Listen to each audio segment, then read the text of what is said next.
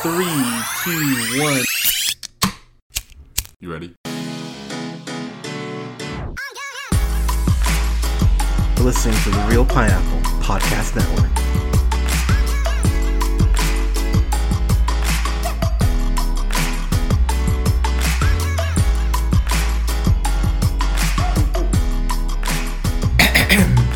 Good evening, ladies and gentlemen, theys and gays. This is the Real Pineapple. This is your humble host, Hunter, here. Hope you're all having a great night, day, weekend, whenever you're checking this out. I've got a review for the latest offering by Michael Marin, who you most likely know from being a war correspondent, which he went ahead and did a short film. Not a short film, but he wrote this film called A Short History of Decay back in 2014.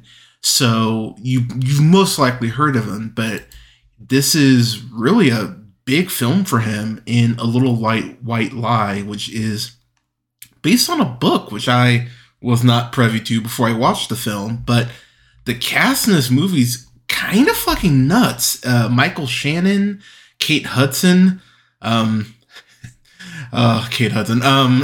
Johnson, Wendy Malick. I'm a huge Just Shoot Me nerd. I've talked about that show quite a bit, and of course Owl House and Hot in Cleveland. I love Wendy Malick. Jimmy Simpson. It's a hell of a cast, and Michael Shannon is also producer on this film. And so, in short, pardon me, the film is about Michael Shannon, who plays the handyman who's gone through a lot. He went ahead and his partner left him. He's just a basic handyman, drinking, hanging out in his own bubble. And he goes ahead and gets this call from Kate Hudson Simone. Basically, he gets some mail that he's not supposed to get. But in long story short, he goes ahead and pretends that he's this author named Shriver who has never had a real good picture taken of him, and he's been hanging out. He's basically been a recluse off the grid for the last, I want to say it's like 20 years. And so Michael Shannon, because he thinks that this could potentially have, a cash payout, or maybe he gets a car. There's a great bit with the car that I'll save for you to explore, but it's about him going ahead and maybe being more of a writer, more of an artist than he actually believes, and maybe not being a piece of shit. Maybe he's Shriver, maybe he's not, maybe he sucks, maybe he doesn't. And this takes place over 3 days. And what I really enjoy about this movie is, as you know, I've talked about how I love awkward comedy. Something like Party Down, which that third season is streaming right now on Starz, by the way, but I love something like Party Down because it really is just the essence of awkward, where that show makes you sit in awkward situations and just makes you cringe and go, oh God, I don't want to be here. Why are you doing this to me? And this movie in particular reminds me very much of a French film, where it's one of those French comedies where things get a little wacky, things get a little insane, but you feel the walls closing in on the main character. And that is the true joy of this movie, because I know we talk about Michael Shannon, we talk about, him in Man of Steel, we talk about him in something like Midnight Special, or, oh my gosh, why am I blanking on Michael Shannon roles? Shape of Water, Nocturnal Animals, Revolutionary Road, 99 Homes, which is amazing if you've not seen 99 Homes, by the way. But we think about him so much as a dramatic actor, and this is more of a dramedy, is what I would say, because there's a lot of moments in this movie that I genuinely laughed out loud, but a lot of it is because of the awkward nature of this film, which is heavily intentional. One thing I really like about this film is that when Shriver is at home before he goes and makes this trip, there are multiple points where he is just staring at the ceiling and he sees this watermark that's formed. And the way that watermark comes into play as far as him expressing himself artistically, I thought it was fucking beautiful. Like, it's one of those things where you see it, and you probably know, obviously, that'll come into play. But the way that Shannon uses that in the monologue that he ends up delivering about what that watermark has symbolized in his life, it was one of those things I went, wow, that's really poignant and really quite powerful, the way that he goes ahead and relays that to not just the students who are hanging on his every word, but to us, the audience. Also, just to tie back to the watermark real quick, Shriver also has a orange cat that looks so much like my partner and I's orange cat Milo. So I immediately was like, yep, Shriver's the best. He has an orange cat. But this book in question that Shriver is supposed to have written is this book called Goat Time. And it feels like it might have been like a very much a, you know, be your man, do this shit. And what I find interesting about that is that they give you just enough about the film or about the book to give you an idea of what that book could have been / what it could have been used to represent. And there's this amazing sequence where Shriver asks a question to this author who had just finished a reading and no one asked her any questions, which was heartbreaking, by the way. But in that moment, he asked this female about why she'd never considered writing from the male perspective. And it's one of those things where, look, I think most of us have been to, you know, like an open mic or a con or something where you can ask questions of the artist. And there are those questions where you just don't ask those questions. And as he's saying it, I'm sitting there going, dude, take the off ramp. Shut up. Do not ask this fucking question. And you see the look of real terror on multiple people's faces as he's asking this question, including Don Johnson, who, I gotta say, Don Johnson, man, I know he, of course, did Knives Out and Django Unchained recently, but just seeing him recently in Watchmen, doing my rewatch of, or watching that for the first time, pardon me, but between that and Kenan and even the Nash Bridges TV flick, I've really liked a lot of stuff Don Johnson's been in recently. And in here, without spoiling anything, there's something to his character that he did that I just went, oh, you're a bastard for that. But it's one of those things that I've seen more often than not in artistic communities. And that's, for me, is what's so fascinating about this movie. Because if you're a painter, if you're a writer, actor, whatever, if you're in the artistic community or you know someone who is in the artistic community, the way that some people hit and the way that some people don't, and the reason why those people who don't is usually not a good reason. It might be because, you know, there are definitely pockets, pockets, the whole world is sexist, but there's a really great subplot with Kate Hudson Simone where they really talk about how she's actually a pretty damn good writer, but she just did not hit. And when you find out why she didn't hit, it's one of those things you go, oh, son of a bitch. I believe it's Teresa, who's played by Rami Byron, is what I'll go Byrne, Romy Byrne.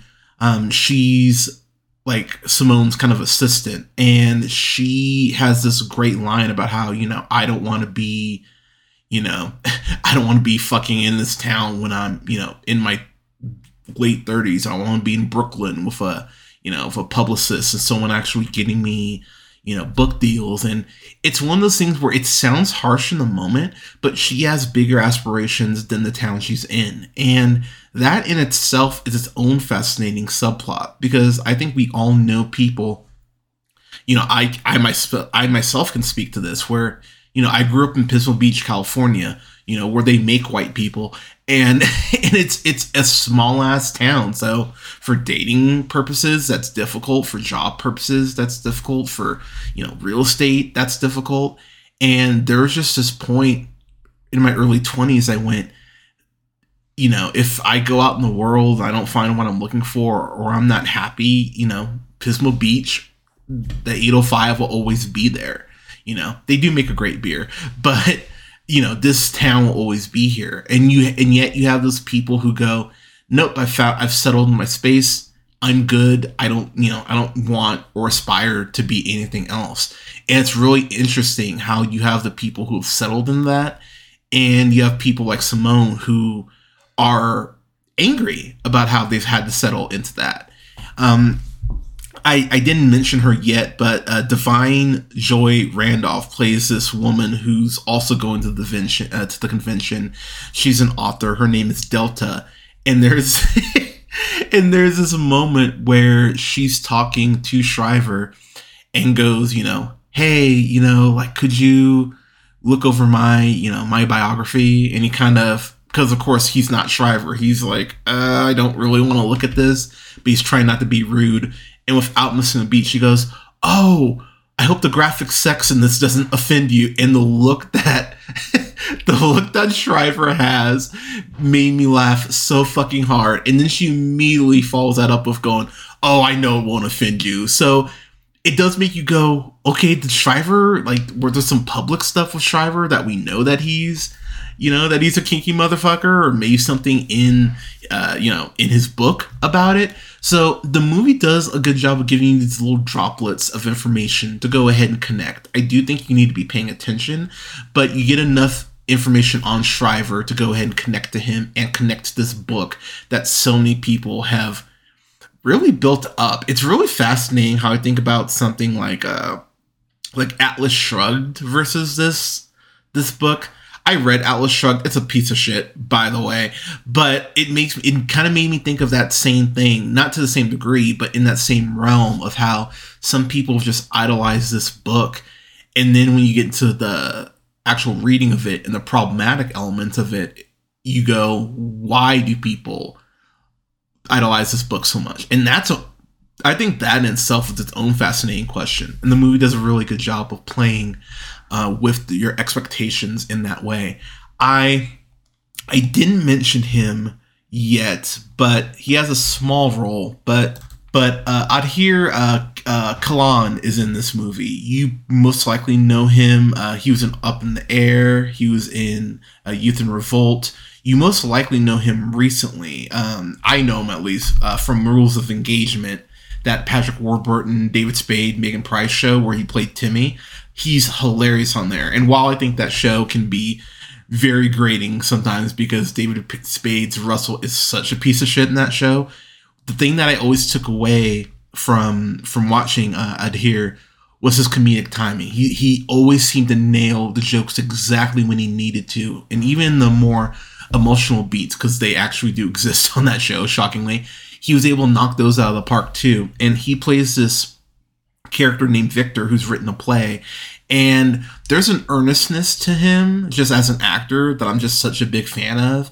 And when he's talking to Shriver in particular about this play, you feel the passion that he's poured into this play, and it's really endearing. I do wish we would have gotten a little more with Victor, but he's there to play his part and he does it really well. But I mean, honestly, I would have loved to got more information on Victor. And I mean, a Victor spinoff, I would not be mad at that. But he's a really good actor, and I'm happy to see him in this movie and going, sharing scenes with Michael Shannon. That's fucking awesome. I'm really happy for him, just as a fan who I just like the dude. So really happy to see him in this too. So my real big complaint about this movie is the ending.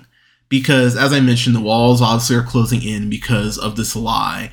And one thing about the lie, before I kind of get to my complaint, I really love the way that the director, Michael Marin, I love the way he plays with shots, because anytime kind of a big moment happens where maybe he's talking about the book, or maybe he's convinced someone, to believe in themselves or whatever, he has a conversation with himself, essentially, where his inner insecure person's going, dude, you're fucking this up. You realize they're going to find out. What are you going to do when you fuck this up even more? How long can you keep this going? And the way that Michael shoots those shots, there's this one shot in particular, and I want to say it's in the hotel room, where he's, talking to himself, but it's shot, the camera's pulled back, and so you see him talking to himself, but it's like he's talking to himself in a mirror. And it's a really cool shot. And there's multiple moments like that where Michael plays with the camera as far as him having this conversation internally, but the way it's physically represented on the screen is fucking beautiful. I love the way those moments in particular go down, because it just allows for Michael Shannon to be Michael Shannon, just act his ass off. My real big complaint, as I mentioned, is it's the ending. And the biggest reason for that is because this movie apparently was like maybe 80%, probably about 80% done from what I was looking up, and how COVID happened. And they were delayed for about 400 days to go ahead and finish the film. And so they really had to go ahead and pull the actors they could and make the tweaks they could and, try to basically wrap it up to the best of their abilities. I've talked about it with my Falcon and the Winter Soldier review. COVID was a thing, is a thing. It's still a thing, people. I understand that, you logistically, I can't imagine trying to get the cast and crew and everyone back to try to finish this up. And so it is a complaint, but it's a complaint that I completely understand. I mean, that's something out of your control. What the fuck are you going to do? So I do think the ending does get jumbled, but outside of that, getting to my final thoughts here, I just enjoyed this. At the end of the day, this was just a charming, fun comedy that's very witty, very uncomfortable when it needs to be, which again I love as it got more uncomfortable. I know we talk about her, but man, Kate Hudson. I know Kate Hudson did a bunch of like rom-com. Like I'm still mad at Kate Hudson for Fool's Gold because goddamn it, I hate that movie. But when you look at Kate Hudson's filmography, Kate Hudson's a hell of an actress. I think that we actually sleep on Kate Hudson a decent amount. I mean, Almost Famous alone is so brilliant, and she's so brilliant in it that should wipe out like 5 to 6 of those bad rom-coms. She should have won the Oscar for that, by the way. But this is really well done. It's well handled. I had a lot of fun watching this.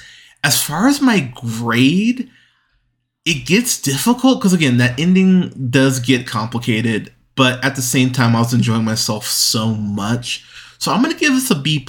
I think that's fair given the ending, but where I land on it and just think about how much fun I did have and how much I did laugh, I really enjoyed this. There's also this rant about kangaroo drinks, which Shriver has that that really makes me laugh, and I'll probably be quoting that.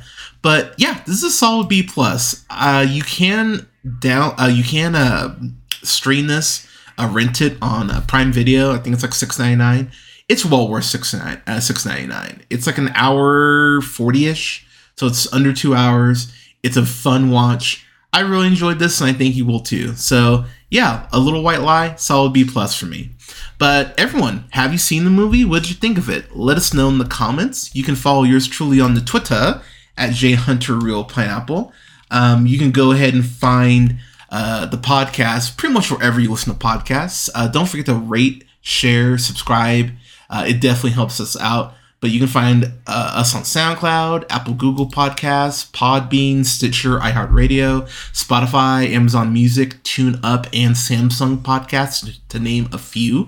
At The Real Pineapple, you can find me on TikTok at BlackShazam775. You can find me on Letterboxd at BlackShazam. And you can find me on Instagram at JHunterRealPineapple. And you can like both our pages on Facebook at The Real Pineapple and Real Pineapple Games. And you can follow me on LinkedIn, if that's your thing. You can find me on LinkedIn.com/JHunter. Oh, no, at the Joshua Hunter, pardon me. And for all of this, you can go ahead and follow our link tree. That's linktr.ee. /J Hunter Real Pineapple. That'll have all of our socials and everything. But everyone, thank you so much for listening. I am happy to announce I will have a review with Michael Marin. That'll come out the same time you're listening to this. So once you listen to this review, go check out the interview. It's a really great interview. I had a blast doing it. Michael was a great guest, and I think y'all will enjoy it. But thank you so much for listening, everyone. We're going to have reviews coming up with quite a few people. I got a review coming up here with S.J. Finley. I've got a review coming up with Yao Gonzalez, who went ahead and is nominated for an Oscar, which we'll get into that. I'll save that for the review. I have an interview as well with Clayne Crawford to go along with his film, The Integrity of Joseph Chambers. And I have a review coming up for CC Dances the Go-Go short film, along with that, an interview with that director in Aaron C. Buckley. So I've got quite a few reviews coming up with interviews, so keep an eye out on the channel for those. But everyone, thank you so much for listening. Stay safe out there. Take care of each other. For Oscar week, since this upcoming week is Oscars, I will have reviews for a lot of Oscar films because I have a lot of those that I've been waiting to release, but that's including reviews for Babylon, After Sun, Empire of Light. Got a lot of reviews coming up for a lot of Oscar stuff. But everyone, thank you so much for listening. Stay safe out there again, and we'll talk to you soon.